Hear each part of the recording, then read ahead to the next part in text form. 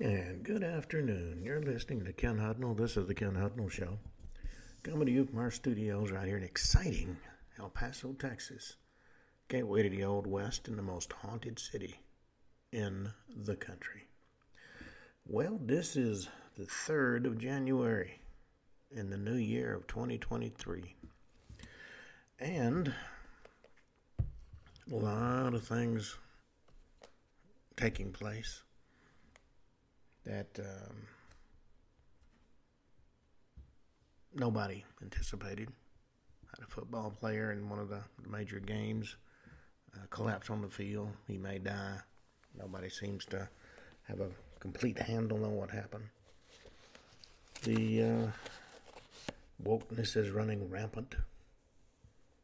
We've got all kinds of things that we never would have dreamed of 6 months ago.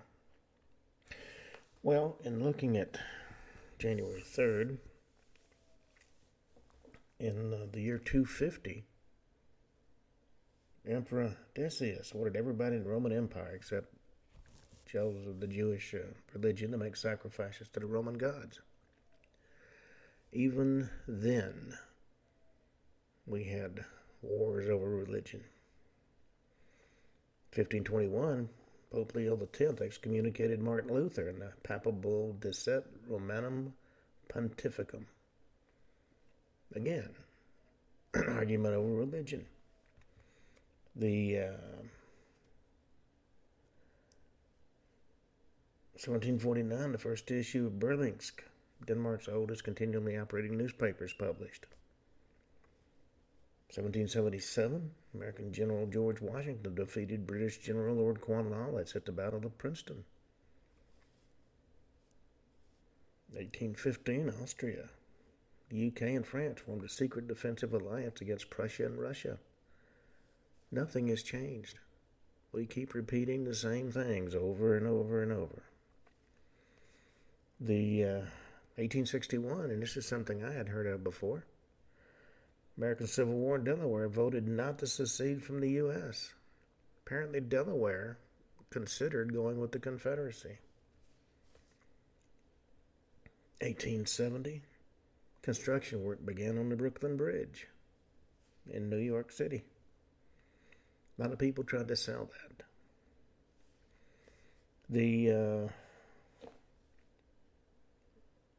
In 1911, 7.7 earthquake destroyed the city of Almaty in Russian Turkestan. The 1911 also saw a gun battle in the East End of London. Left 2 people dead. Sparked a political row of the involvement of then Home Secretary Winston Churchill. Let's see what else. 1944. U.S. flying ace Major Greg Pappy Boyington is shot down in his F-4U Corsair by Captain Masahiro Kawato flying a Mitsubishi A6M0. 1946. Canadian-American jockey George Wolfe died in a freak accident during a horse race. The annual George Wolfe Memorial Jockey Award is awarded to honor him. I mean, it's the same old thing, time and time again.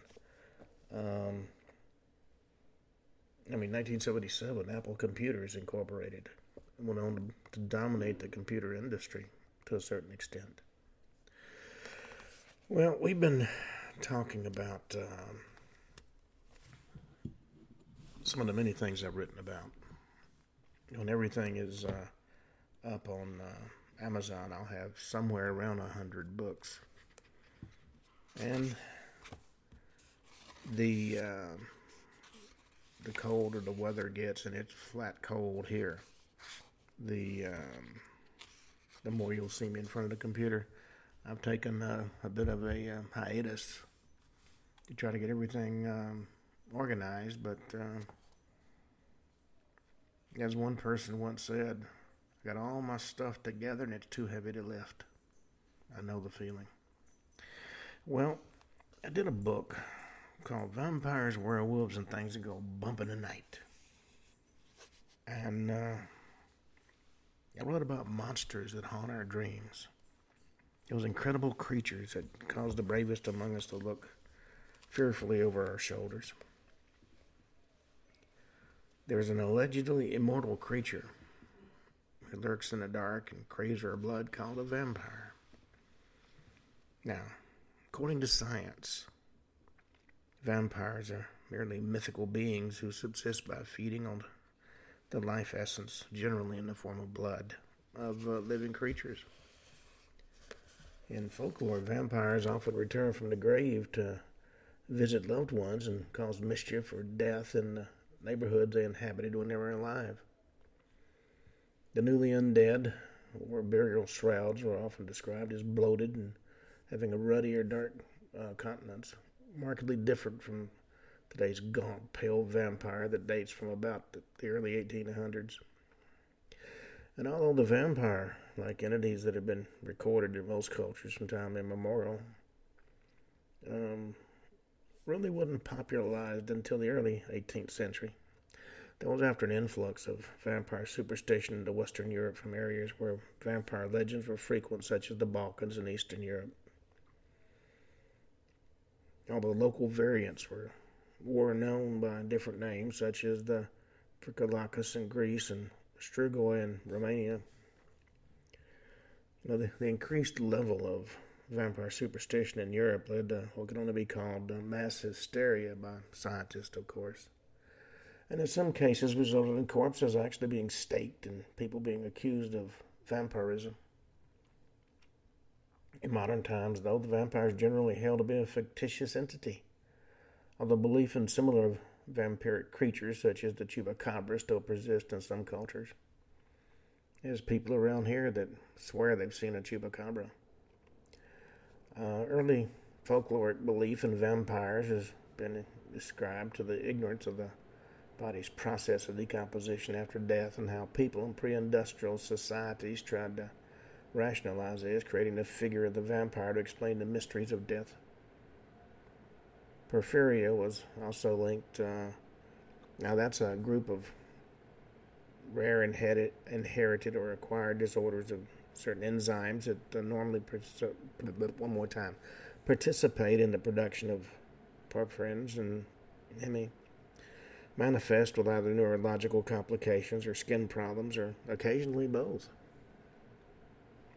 Now, as I say, porphyria was linked with the legends of vampirism in 1985. We got much media exposure, but since been largely discredited. Most of us grew up watching Bela Lugosi playing Count Dracula in the late movies. The charismatic and sophisticated vampire of modern fiction was born in 1819 with the publication of The Vampire by John Polidori. The story is highly successful and arguably the most influential vampire work of the early 19th century. However, it was Bram Stoker's 1897 novel Dracula, which remembered as the quintessential vampire novel and provided the basis for the modern vampire legend. The success of this particular book spawned a distinctive vampire genre, still popular in the 21st century with books and films and television shows. Vampires become a dominant figure in the horror genre. So now that we've looked at what science says about the vampire,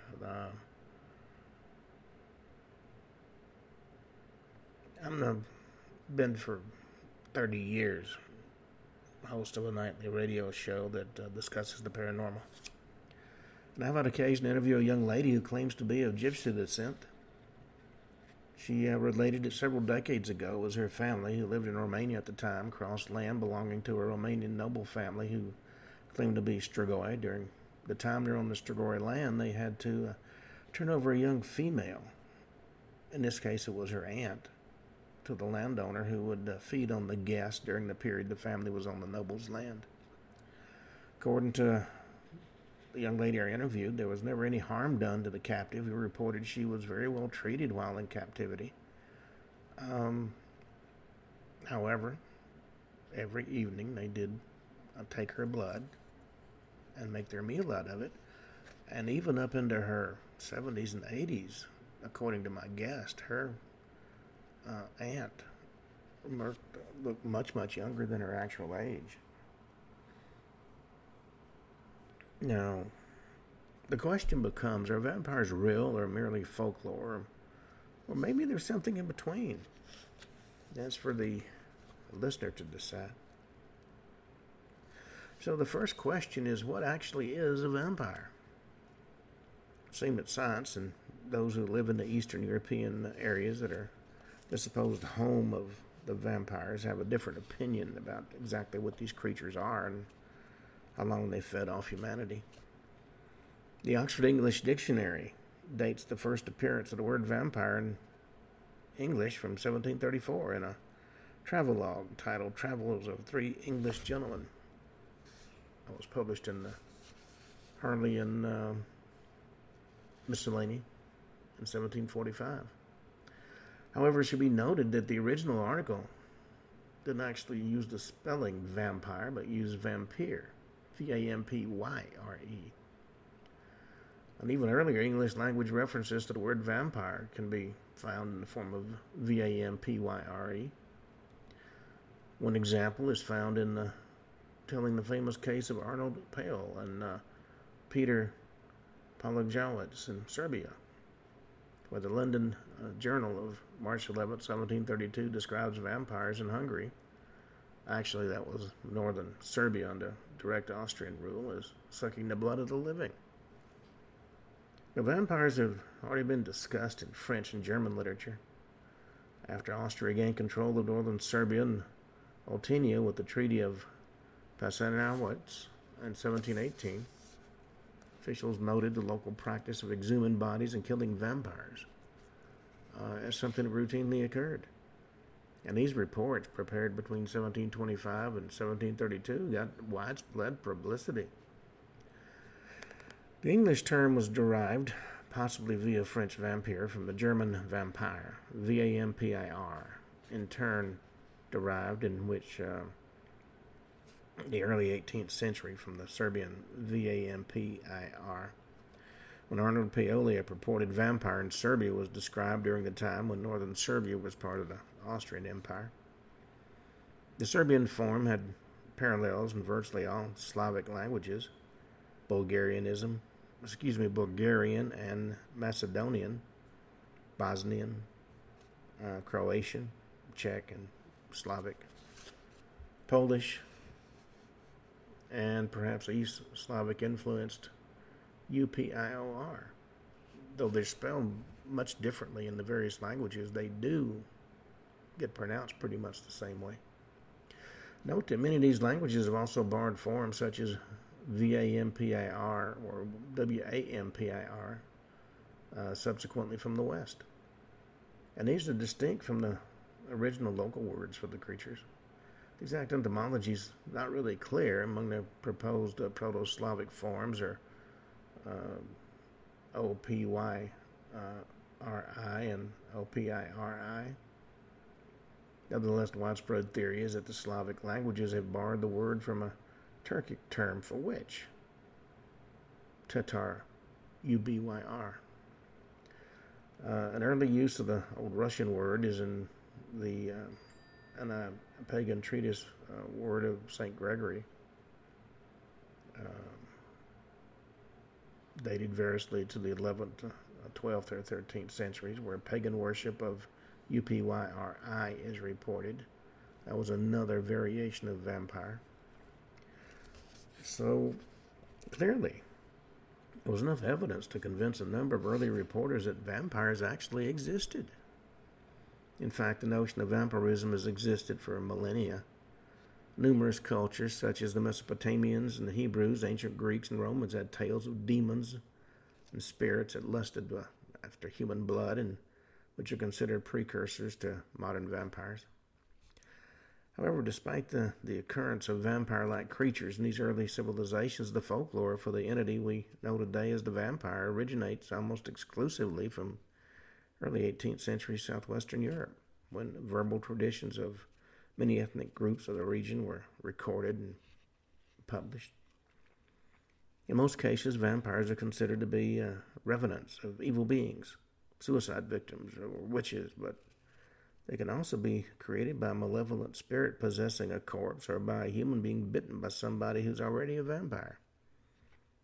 Belief in such legends became so pervasive that in some areas it caused mass hysteria and even public executions of people who are believed to be vampires. It's difficult to make a simple, definitive description of a vampire based on folklore, though there are several elements common to many of the European legends.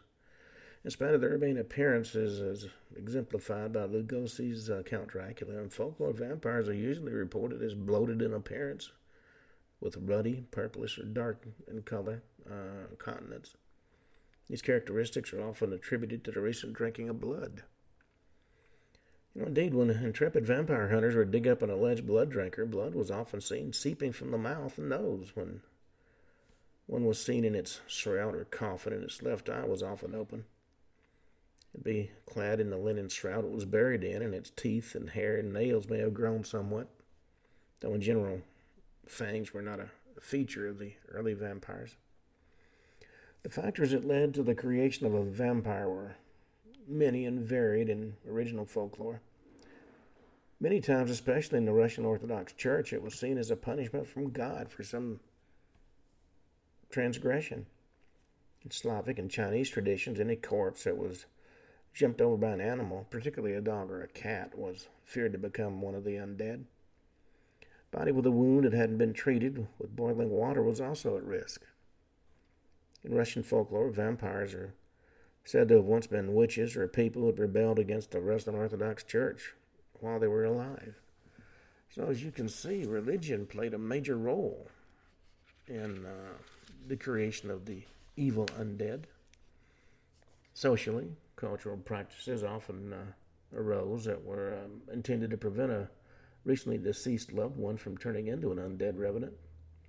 Burying a corpse upside down was a widespread belief, as was placing earthly objects such as scythes or sickles near the grave and to satisfy any demon entering the body or to appease the dead so it wouldn't want to arise from its coffin. This method resembles the ancient Greek practice of placing an obelisk in the corpse's mouth to pay the toll to cross the river Styx. Now, the obelisk was a silver coin or unit of weight equal to 1/6 of a drachma, formerly used in ancient Greece. And I've heard many references in even recent TV shows about having to pay the ferryman to cross the river Styx. It's been argued that instead the coin was intended to ward off any evil spirits entering the body, and this may have influenced later vampire folklore. Tradition persisted in modern Greek folklore, such as about the Virgulacus, in which a wax cross and piece of pottery with the inscription "Jesus Christ Conquers" were placed on the corpse to prevent the body from becoming a vampire. Other methods of trying to stop the depredations of a vampire commonly practiced in Europe included severing the tendons at the knees of the recently dead or placing poppy seeds, millet, or sand on the ground around the gravesite of a presumed vampire. This was intended to keep the vampire occupied all night by counting the fallen grains, indicating an association of vampirism with arithmomania. It's interesting how all these various ideas grew up and continued down through the ages. A number of stories from the Chinese state that if a vampire-like being came across a sack of rice, they would have to count every single grain. And this is a theme encountered in myths from the Indian subcontinent as well as in South America, tales of witches and other sorts of evil or mischievous beings or spirits. In Albanian folklore, there's Dampier, the son of the Carnaxle or the Lugat. If the Carcaxle sleeps with his wife and she's impregnated with a child, the offspring is called Dampier, and it has unique ability to discern the existence of a Albanian vampire. And from this arrives the expression, the damper knows the Lugat. Now, the Lugat can't be seen. He can only be killed by the Dhampir, who himself is usually the son of a Lugat. In different regions, animals can be revenants as Lugats, living people, attacking living people during their sleep. Dhampirage is also an Albanian surname. I'd like to have that name. Many elaborate rituals were used to identify a vampire. One method of finding a vampire's grave involved sending a virgin boy through a graveyard or church grounds on a virgin stallion. The horse would supposedly balk at the grave in question. And at that point in time, the witnesses would dig up the grave and stake the body that was in it. Generally, a black horse was required, although in Albania it had to be white. Holes appearing in the earth over a grave were also taken as sign that the grave was occupied by a vampire. Corpses thought to be vampires were generally described as having a healthier appearance than expected, plump, and showing little or no signs of decomposition. In some cases, when suspected graves were open, villagers even described the corpse as having fresh blood from a victim all over its face. And evidence that a vampire was active in a given locality included the death of cattle, sheep, relatives, or neighbors. Folkloric vampires could also make their presence felt by engaging in minor poltergeist-like activities, such as hurling stones on roofs or moving household objects and pressing down on people as they slept. It's around these ideas grew up a large body of material on how to actually deal with a vampire. Now, whether or not the vampire is a real threat to humans, a large body of literature appeared that discussed how to defend against attacks of these deadly creatures. And some of the methods spoke of religious ceremonies or religious relics, about other various charms that would protect the user from the attack of the undead. Epitropaics, items able to ward off revenants, are common in a lot of vampire folklore. Garlic is a common example of such protection. It's a branch of wild rose and hawthorn plant that is said to harm vampires. In Europe, it's said that sprinkling mustard seeds on the roof of a house would keep vampires away. Maybe like humans, some vampires don't like mustard. These epitropaics include sacred items, for example, a crucifix, a rosary, even a little vial of holy water. And vampires are said to be able to walk over consecrated ground, such as out of churches or temples, or even cross running water. Although not traditionally regarded as a epitropaic, mirrors have been used to ward off vampires when placed facing outwards on a door. In some cultures, vampires don't have a reflection, sometimes don't cast a shadow, maybe as a manifestation of the vampire's lack of a soul. This attribute, though not universal, was used by Bram Stoker in Dracula and has remained popular with subsequent authors and filmmakers. Though the Greek vampire was capable of having both a reflection and a shadow. Some traditions also hold that a vampire can't enter a house unless invited by the owner, although after the first invitation they can come and go as they please. Folkloric vampires are believed to be more active at night, though they're not generally considered vulnerable in the sunlight. For every enemy, there has to be a way to destroy it. The methods of destroying suspected vampires varied depending on the culture, with staking the most commonly cited method, particularly in southern Slavic cultures. Ash was the preferred wood in Prussia and the Baltic states, or hawthorn in Serbia, with a record of oak in Silesia. Potential vampires were most often staked through the heart, although the mouth was targeted in Russia and northern Germany, and the stomach in northeastern Serbia. Piercing the skin of the chest was a way of deflating the bloated vampire, similar to the act of burying sharp objects such as sickles in with the corpse, so that they penetrate the skin if the body bloats sufficiently while transforming into a revenant. Decapitation was the preferred method in Germany and Western Slavic areas, with the head buried between the feet, behind the buttocks or away from the body. This act was seen as a way of hastening the departure of the soul, which in some cultures was said to linger in the corpse. The vampire's head and body or clothes could also be spiked and pinned to the earth to prevent rising. Romani, the gypsies, drove steel or iron needles into a corpse's heart and put bits of steel in the mouth, over the eyes, ears, and between the fingers at the time of burial. They also placed hawthorn on in the corpse's sock, or drove a hawthorn stake through the legs. And it's very clear in ancient times it was felt better to keep the vampire from rising than to try and combat the vampire once it had risen to walk the earth once again. Vampire still in its coffin was considered to be more vulnerable than one that was walking in all its glory. 16th century burial near Venice, a brick forced into the mouth of a female corpse has been interpreted as a vampire slaying ritual by the archaeologist who discovered it in 2006. Further methods included pouring boiling water over the grave or complete incineration of the body. In the Balkans, a vampire could also be killed by being shot or drowned, by repeating the funeral service, by sprinkling holy water on the body, or by exorcism. In Romania, garlic could be placed in the mouth, and as recently as the 19th century, the precaution of shooting a bullet through the coffin was taken. For resistant cases, the body was dismembered and the pieces burned, mixed with water, and administered to family members who were afflicted by vampires as a possible cure.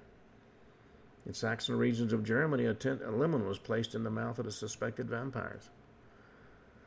It's also worth mentioning that in Bulgaria, over 100 skeletons with metal objects such as plow bits embedded in the torso have been discovered, which would seem to indicate that maybe there was a tremendous fear of vampires even there. The tales of supernatural beings consuming the blood of the flesh of the living have been found in nearly every culture around the world for many centuries. Today, we'd associate these entities with vampires, but in ancient times, the term vampire really didn't exist. As such, blood drinking and similar activities are attributed to demons or spirits who would eat the flesh and drink the blood. Even the devil was considered synonymous with the vampire. Almost every nation has associated blood drinking with some kind of revenant or demon, in some cases even a deity. In India, for example, tales of Vatalas, ghoul-like beings that inhabit corpses, have been compiled in the Vatal Pasisi, a good prominent story in the Indian literature. Tales of King Vikramaditya and his nightly quest to capture an elusive vampire. Pisaka, the returned spirits of evildoers, or those who died insane, also bear vampiric attributes. The Persians were one of the first civilizations to publicize tales of blood drinking and demons, and creatures attempting to drink blood from men were depicted on excavated pottery shards. Ancient Babylonia and Assyria had tales of the mythical Lilitu, synonymous with and giving rise to Lilith and her daughters, the Lilu, from Hebrew demonology. Lilitu was considered a demon and was often depicted as subsisting on the blood of babies. Estries, female shape-changing, blood-drinking demons, were said to roam the night. My system seems to have a mind of its own. And we were talking about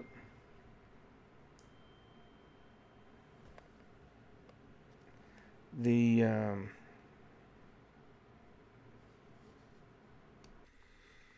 and of course the Estries were interesting creatures. As I said, they're female shapeshifters. They drink blood. They're demons, and they're said to roam the night, seeking victims. According to the Sefer Hasidim, Estries were creatures created in the twilight hours before God rested at the end of the 7-day period in which he was said to have created the world. And an injured Estrie could be healed by eating bread and salt given her by her attacker. Ancient Greek and Roman mythology described the Impuse, the Lamia, and the Striges. Over time, the first two terms became general words to describe witches and demons. Impulsa was the daughter of the goddess Hecate, was described as demonic, bronze-footed creature, feasted on blood by transforming into a young woman and seducing men as they slept before drinking their blood. The Lamia preyed on young children in their beds at night, sucking their blood, as did the Galudis and the Gallo. Like the Lamia, the Strages feasted on children, but also preyed on young men. Described as having the bodies of crows or birds in general, or later incorporated into Roman mythology as Strix, kind of nocturnal bird that fed on human flesh and blood. So as you see, there's a lot of creatures of the night that various cultures talked about.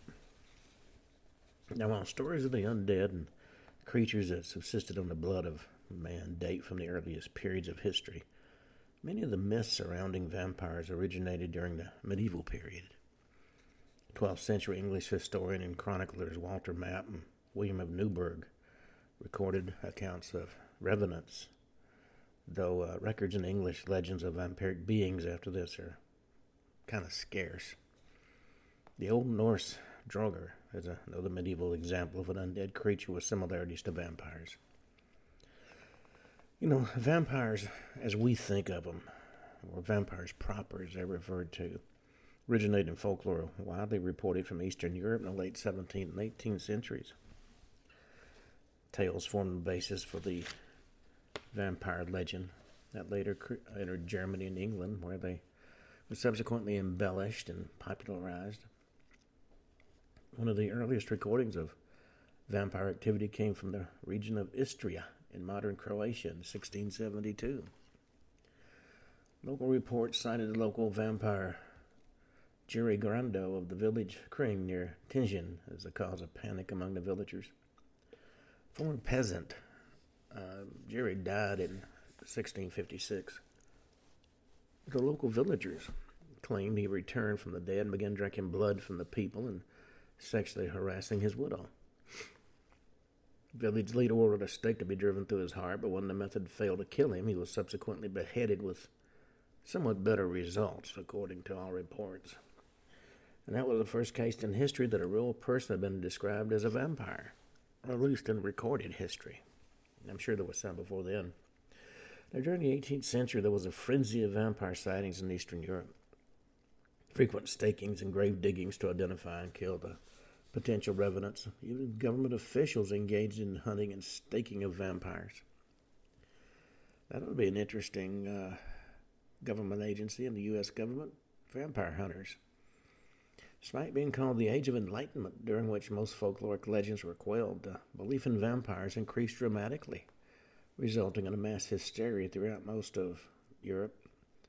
Panic began with an outbreak of alleged vampire attacks in East Prussia, 1721, and in the Habsburg monarchy from 1725 to 1734, and then it spread to other localities.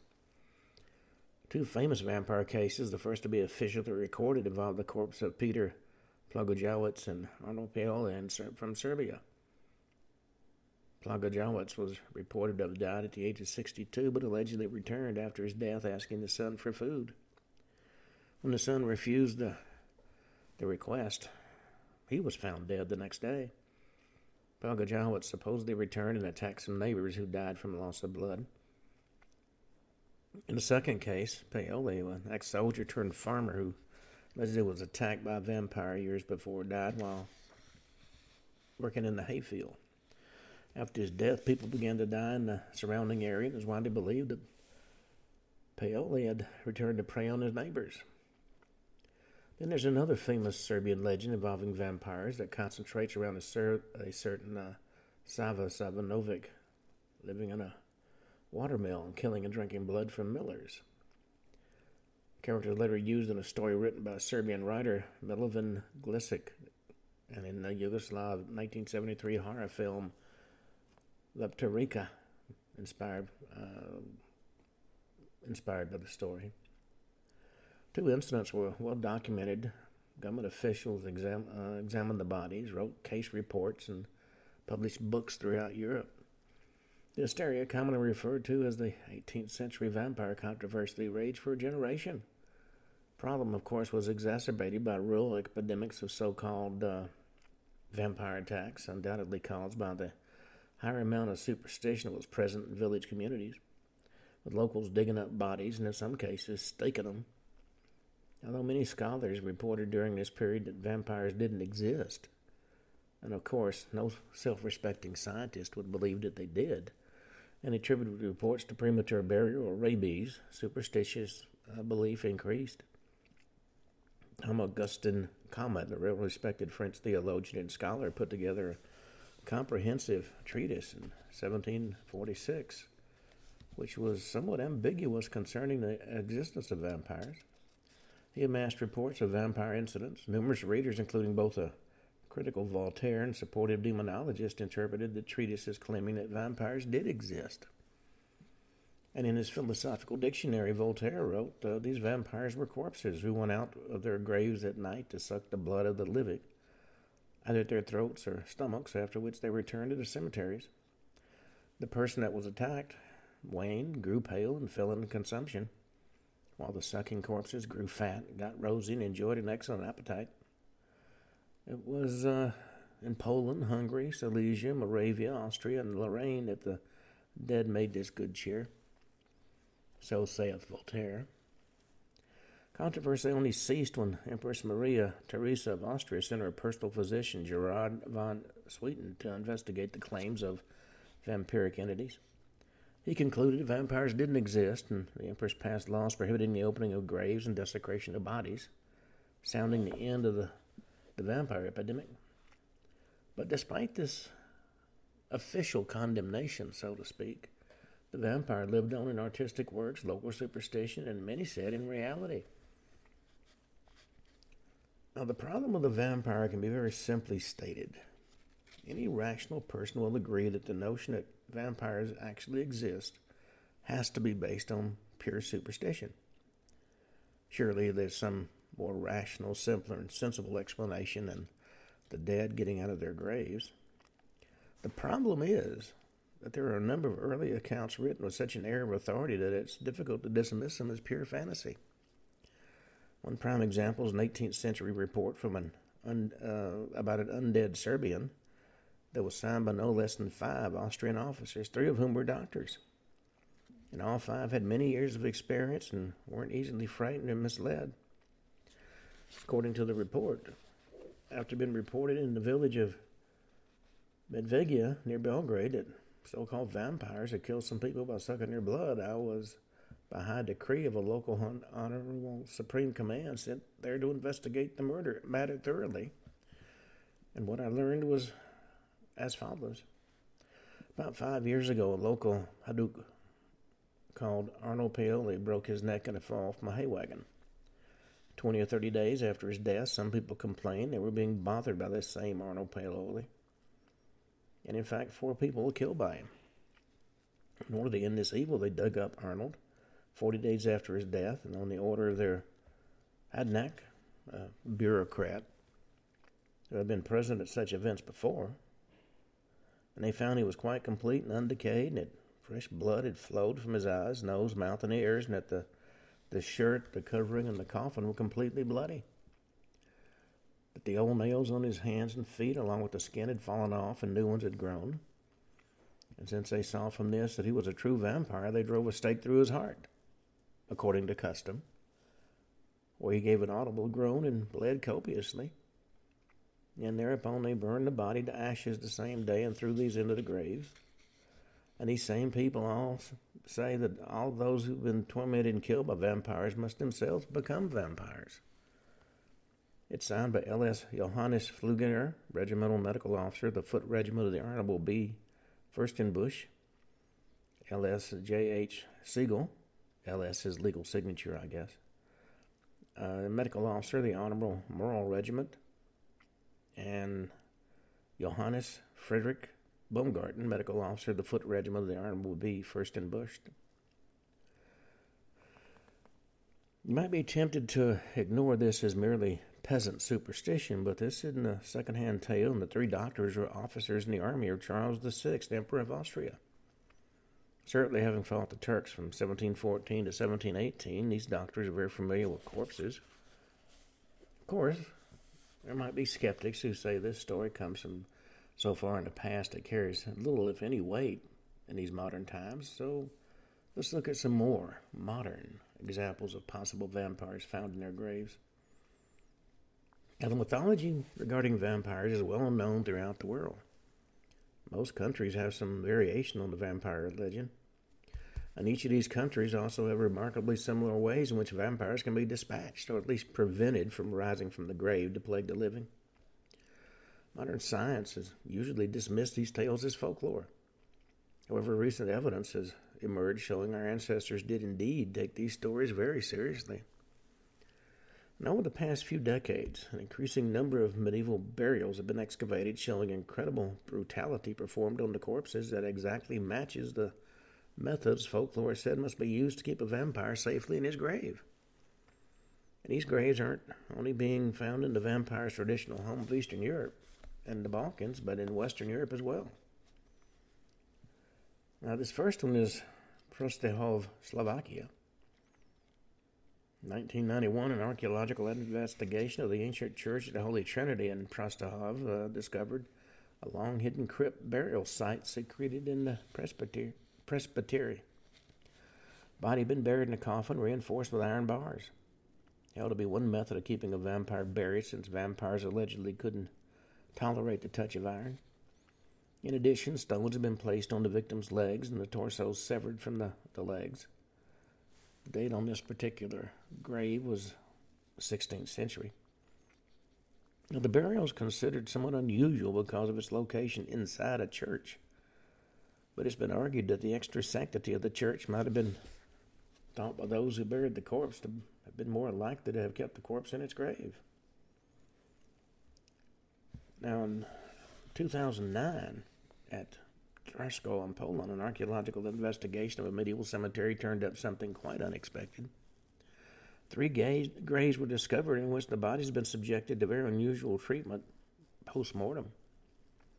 Bodies of middle-aged adults had iron sickles placed on their throats. The body of a younger adult had been tied up and had a heavy stone placed on his throat. This is in keeping with folklore. Traditionally, sharp iron implements were being held to be anathema to vampires. Hence the placement of the sickles as a measure to ensure the alleged vampire couldn't rise from his grave. Though the method of keeping a suspected vampire in the grave was believed to be the placement of heavy weights on the body, and the positioning of heavy stones on bodies has been found in a number of vampire burials.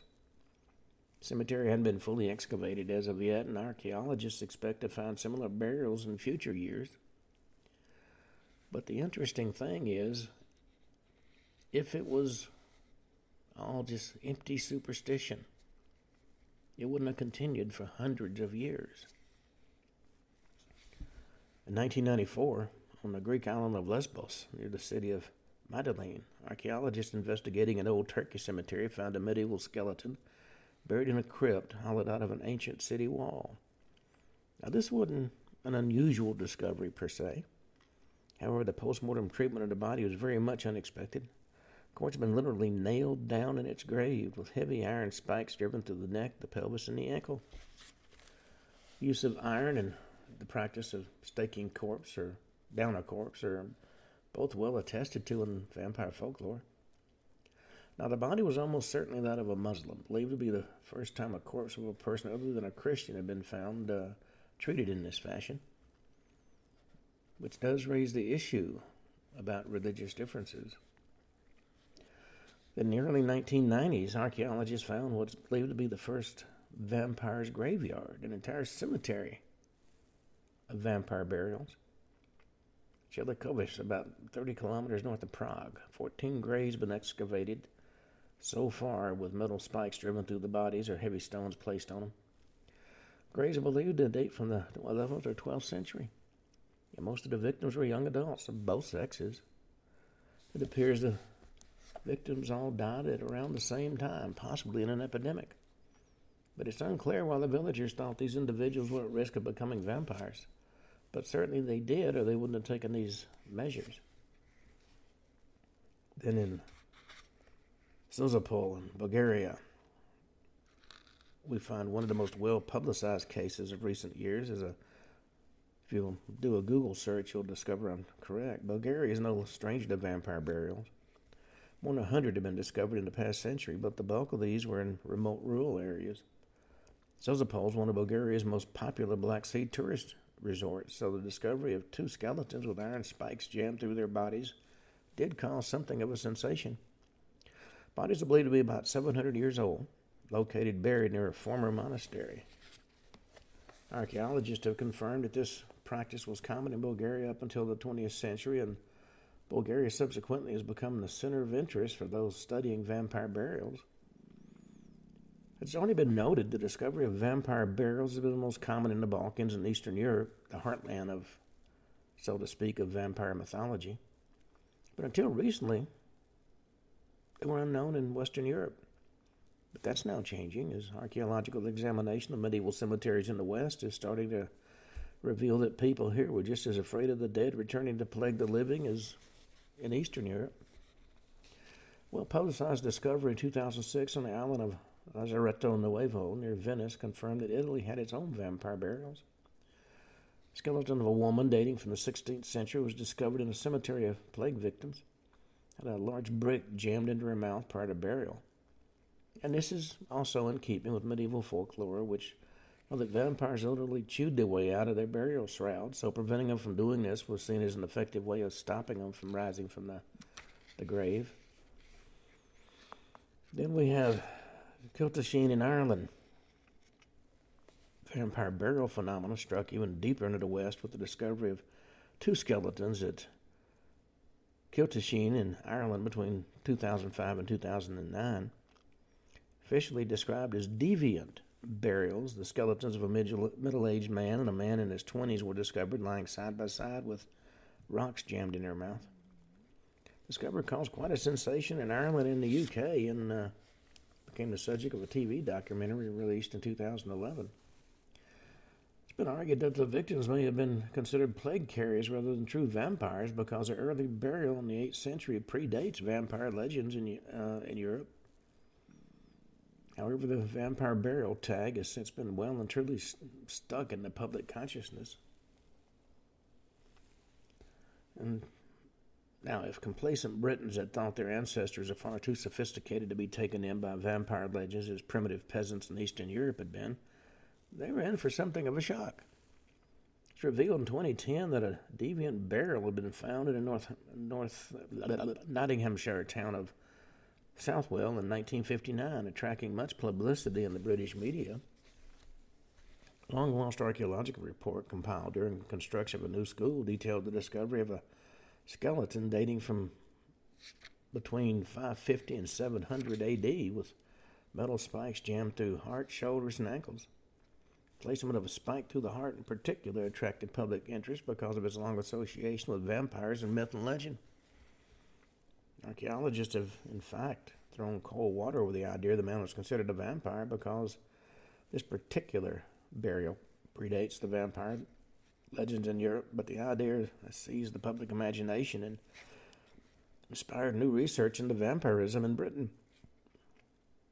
Now, keep in mind, most archaeology is actually supposition. After all, if it walks like a duck, quacks like a duck, it's probably not a squirrel. Now, it should be kept in mind that Europe is not the only place where stories of vampires are told.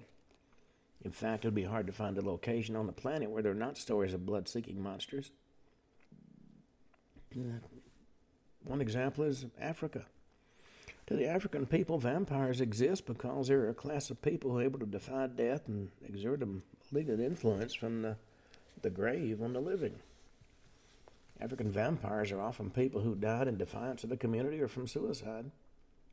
Now, there are many different types of vampires within African folklore to include the Obeifo, Tikoloshi, Adzi, Asanbosam, Sasabonsam, Mpadula, and Ramanga. Various regions of Africa have folkloric tales of beings with vampiric abilities. In West Africa, the Ashanti people tell of the iron-toothed and tree-dwelling Asanbosam, and the Yu people of the Adzi, which can take the form of a firefly and actually hunts children. Now, the Adze is a vampiric creature found in the legends of the Ewe people of southern Togo. The Adze, spelled A-D-Z-E, commonly took the form of a firefly. If caught, the firefly would turn into a quasi-human form with a hunchback, sharp talons, and jet black skin. Once in the quasi-human form, the African vampire would kill its victim, drink their blood, and eat the heart and liver. And, according to legend, found children a favorite to feed on. In some cases, they may feed on palm oil and coconut water and will often raid a village's supply. Now, these food items are not enough to supply life to the firefly vampire. They will become weak if they don't feed on children. But if the Adze is deterred from feeding from long periods of time, it may go on a feeding frenzy for blood. In these cases, the victim will become infected with a deadly disease, and the insect vampire will land on the lips and suck blood through an elephant-like trunk, which is no wonder why diseases of the area are so often blamed on insects. Now, the creature doesn't have to kill, and in some cases only takes enough blood to survive without taking the liver and the heart. With enough strength, the Adze can possess a human and become a living vampire, but if it's captured, it will revert to its human form. The sorcerer is the Adze's favorite to possess, as it obtains the sorcerer's magic. But once captured, the magic is lost and will revert back to human form. The Adze can only be defeated if it's caught, but catching them is the trick. No way to be protected from the vampire spirit. You people believe that the best and safest manner of catching and destroying the Adze vampire is to trap them with coconut water and palm oil. And if the Adze spirit's captured, the spirit's generally tortured to a slow and painful death. The Eastern Cape region has the Mpundula, which can take the form of a large taloned bird and can summon thunder and lightning. Now, the Mpundula vampire is a witch's servant from the East Cape region of Africa. It's found in legends of the Pondo, the Zulu, and the Xhosa. The vampire is usually owned by a female and is later passed to the witch's daughter. The witch that controlled the Mpundula vampire made sure the creature is always fed well in order to avoid the creature turning on her.